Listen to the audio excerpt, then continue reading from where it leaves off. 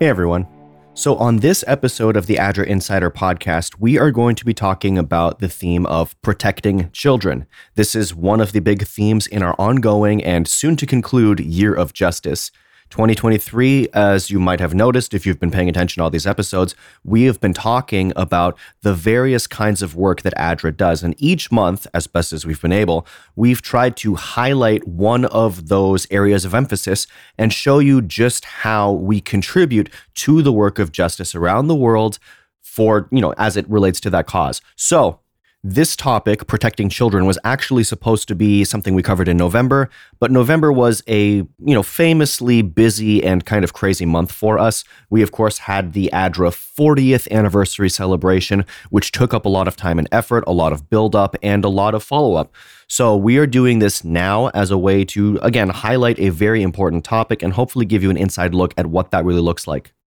I personally also think this is an important topic to cover because this year in 2023, for various reasons that I won't name specifically, but if you are paying attention to pop culture and public dialogue in any way, the topic of, say, anti-trafficking work was pretty prominently discussed over the course of this year and was attached to various phenomena in the pop culture space.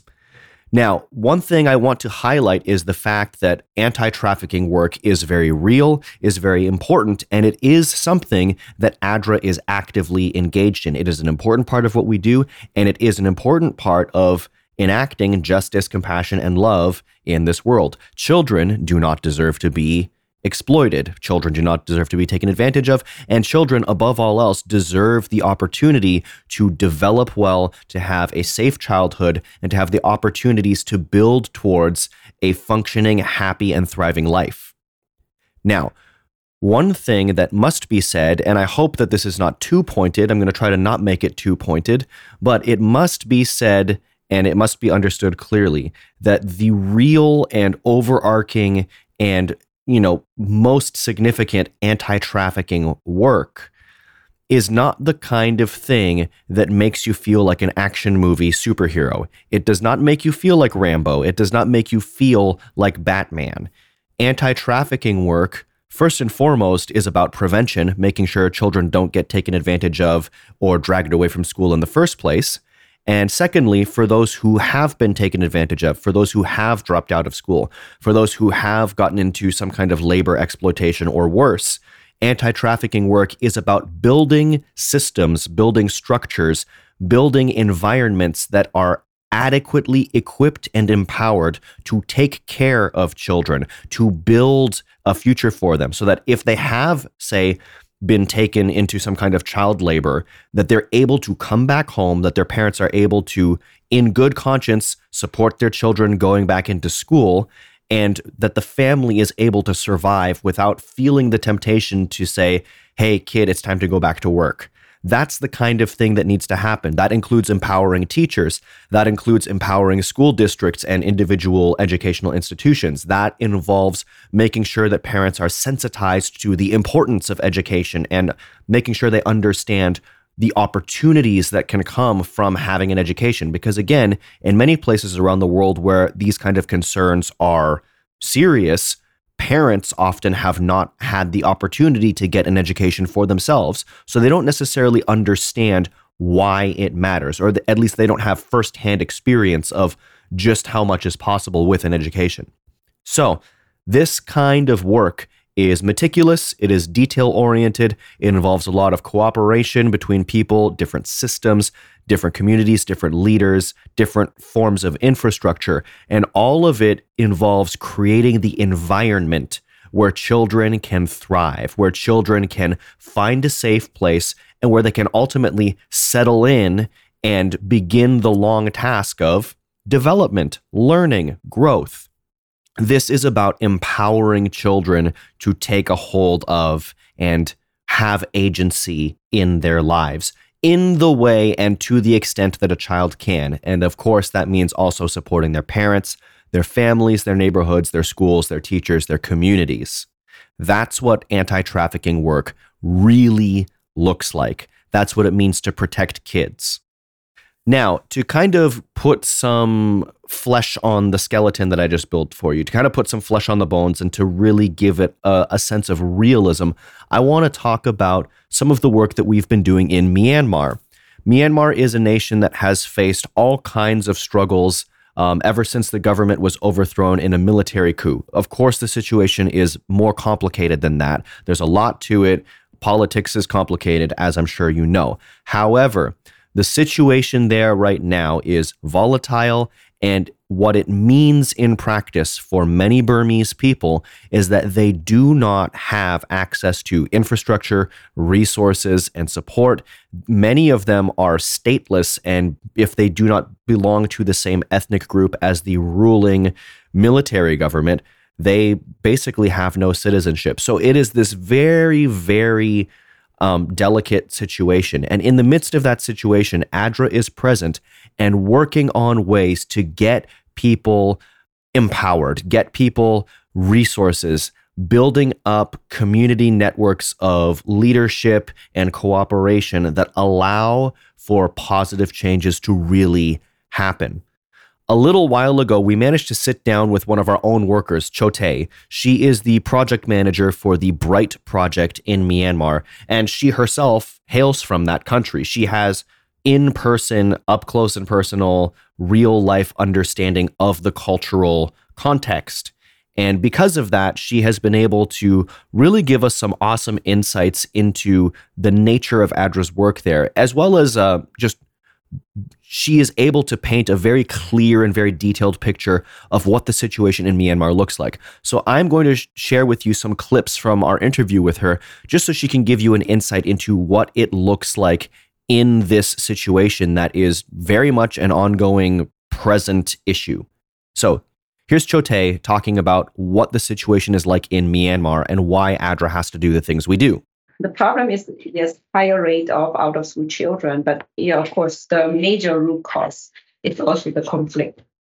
And aside from the conflict, also the social cultural norms or language barriers, another issue of having higher rate of out-of-school children, and also because of limited or no access to school facilities. And the other one is limited livelihood opportunities. Because they live in a very remote area, so they were afraid of outsiders because of their past experiences. And also military or ethnic armed group came to their villages. As I said, these villages in northern Shan in Myanmar, there was no school, no education system before Bright. So Bright is really the first project that came in and provided them with education. So before people even they become village leaders, but still, because one thing is lack of education, so it affected their communication. When the soldier asked them something, maybe the communication was really an issue. And also that's why they got tortured, they got abused. That's why they didn't trust any outsider. Within Myanmar, there are 135 different linguistic dialects spread out across 8 major ethnic groups. Each ethnic group has its own armed militia. And while the people in question are all born in Myanmar, the complex political situation and ethnic nature of the military government means that many of the people are not recognized as citizens and have no documentation to identify themselves as such. They are stateless.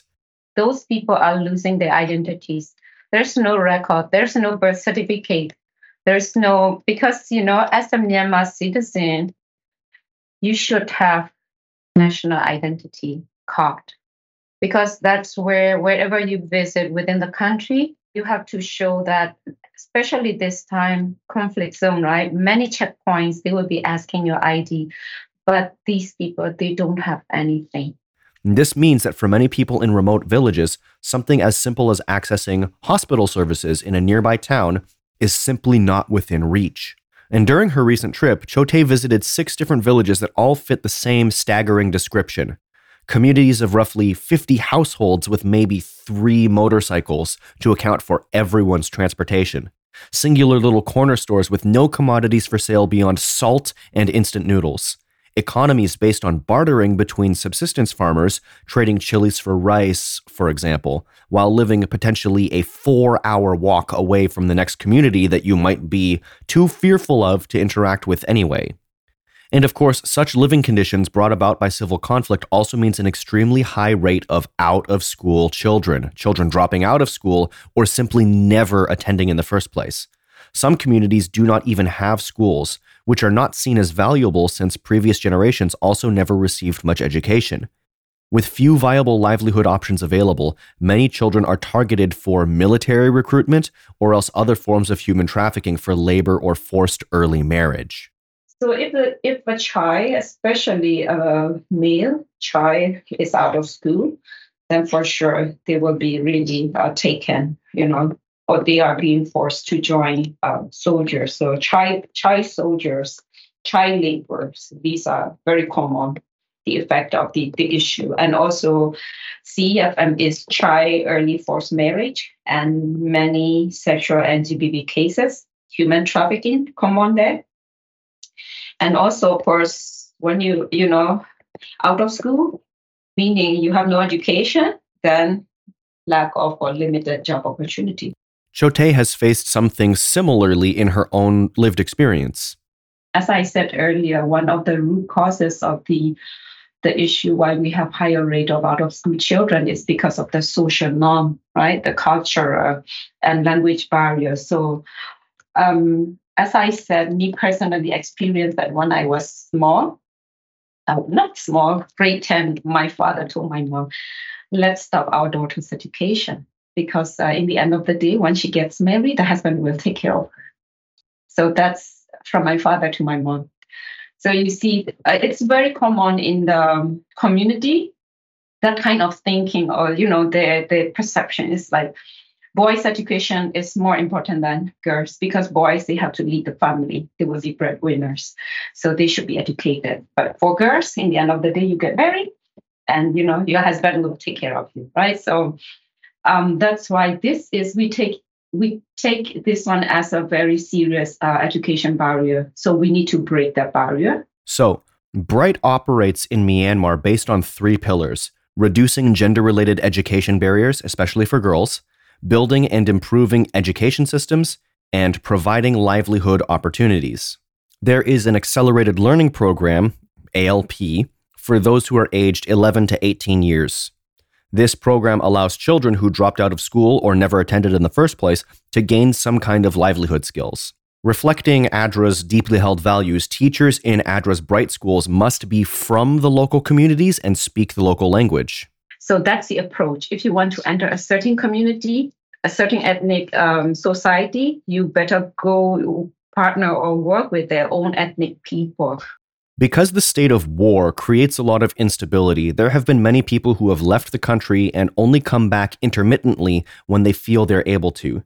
This had only further reinforced instability by taking people away from communities where they might otherwise have been contributing members. The livelihood program has served to create greater stability by making it more viable for people to stick around. Now, Bright has been implemented in other places as well. Significantly of note, Sudan is another nation where this has been implemented, and Chote shared with us some of the success stories from there and just how effective it has been.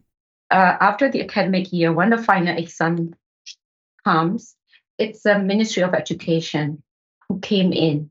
They monitor or they administer the final exam. And then the passing rate is 96%, higher than their national passing rate, which is really great. So if you look at the national passing rate, it's 50 something or 60. So meaning we gave quality education because the exam was really according to the national standard and also being,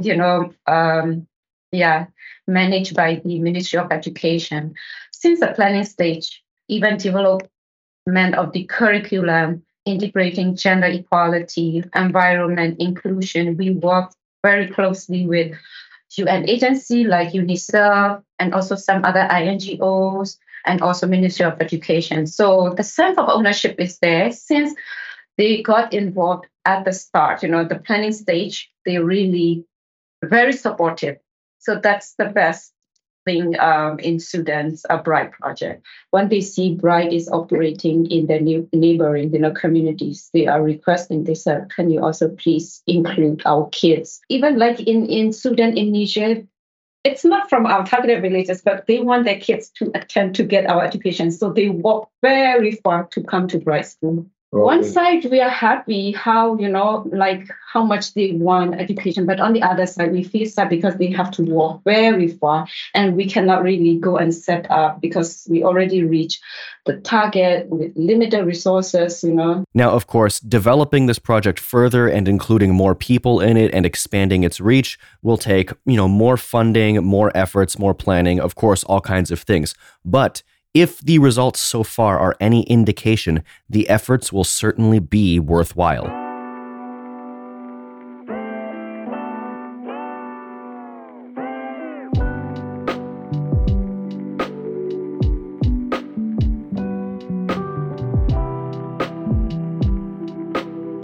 Now, ADRA's anti-trafficking work and empowerment of children and protection of children goes beyond just the Bright Project.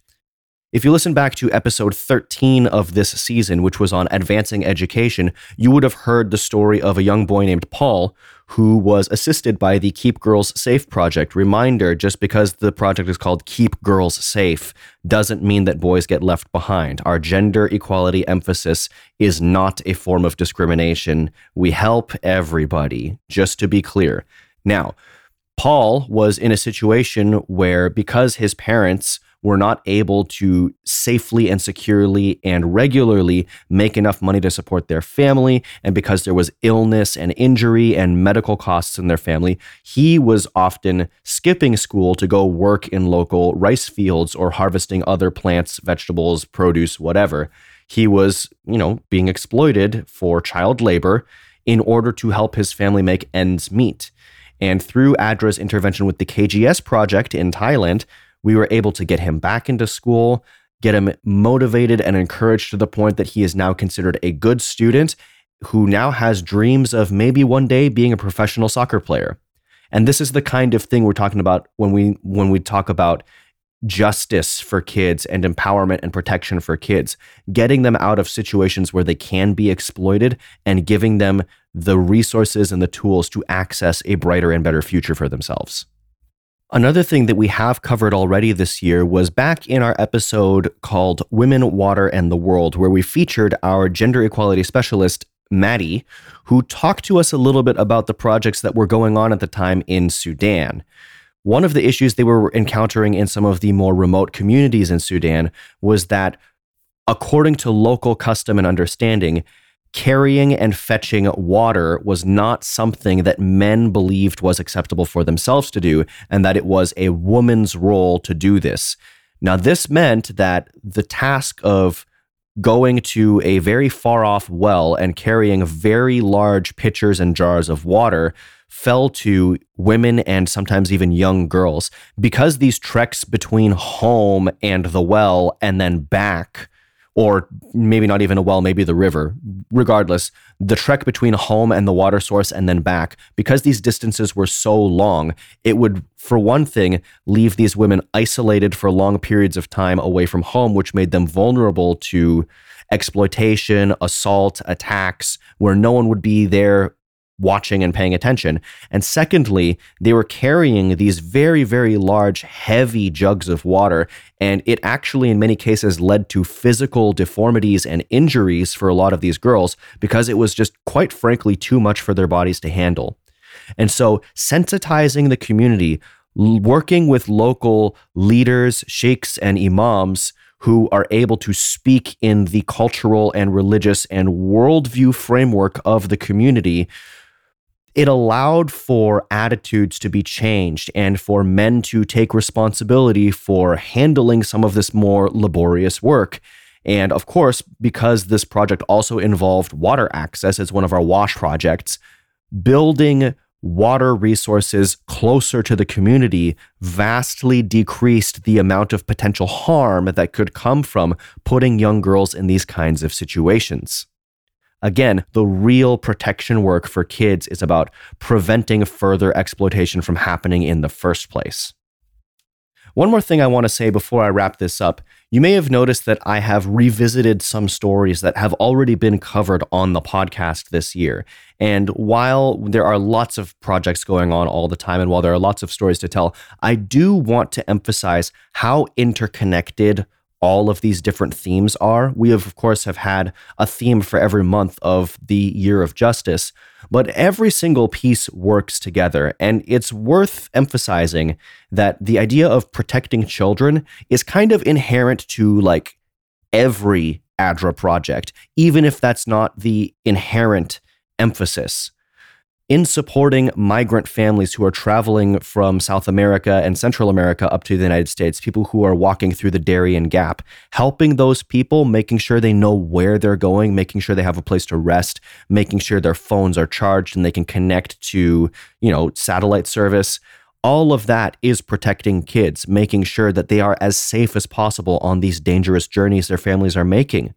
Protecting families who are fleeing from dangerous areas in war zones in Ukraine, that is about protecting children.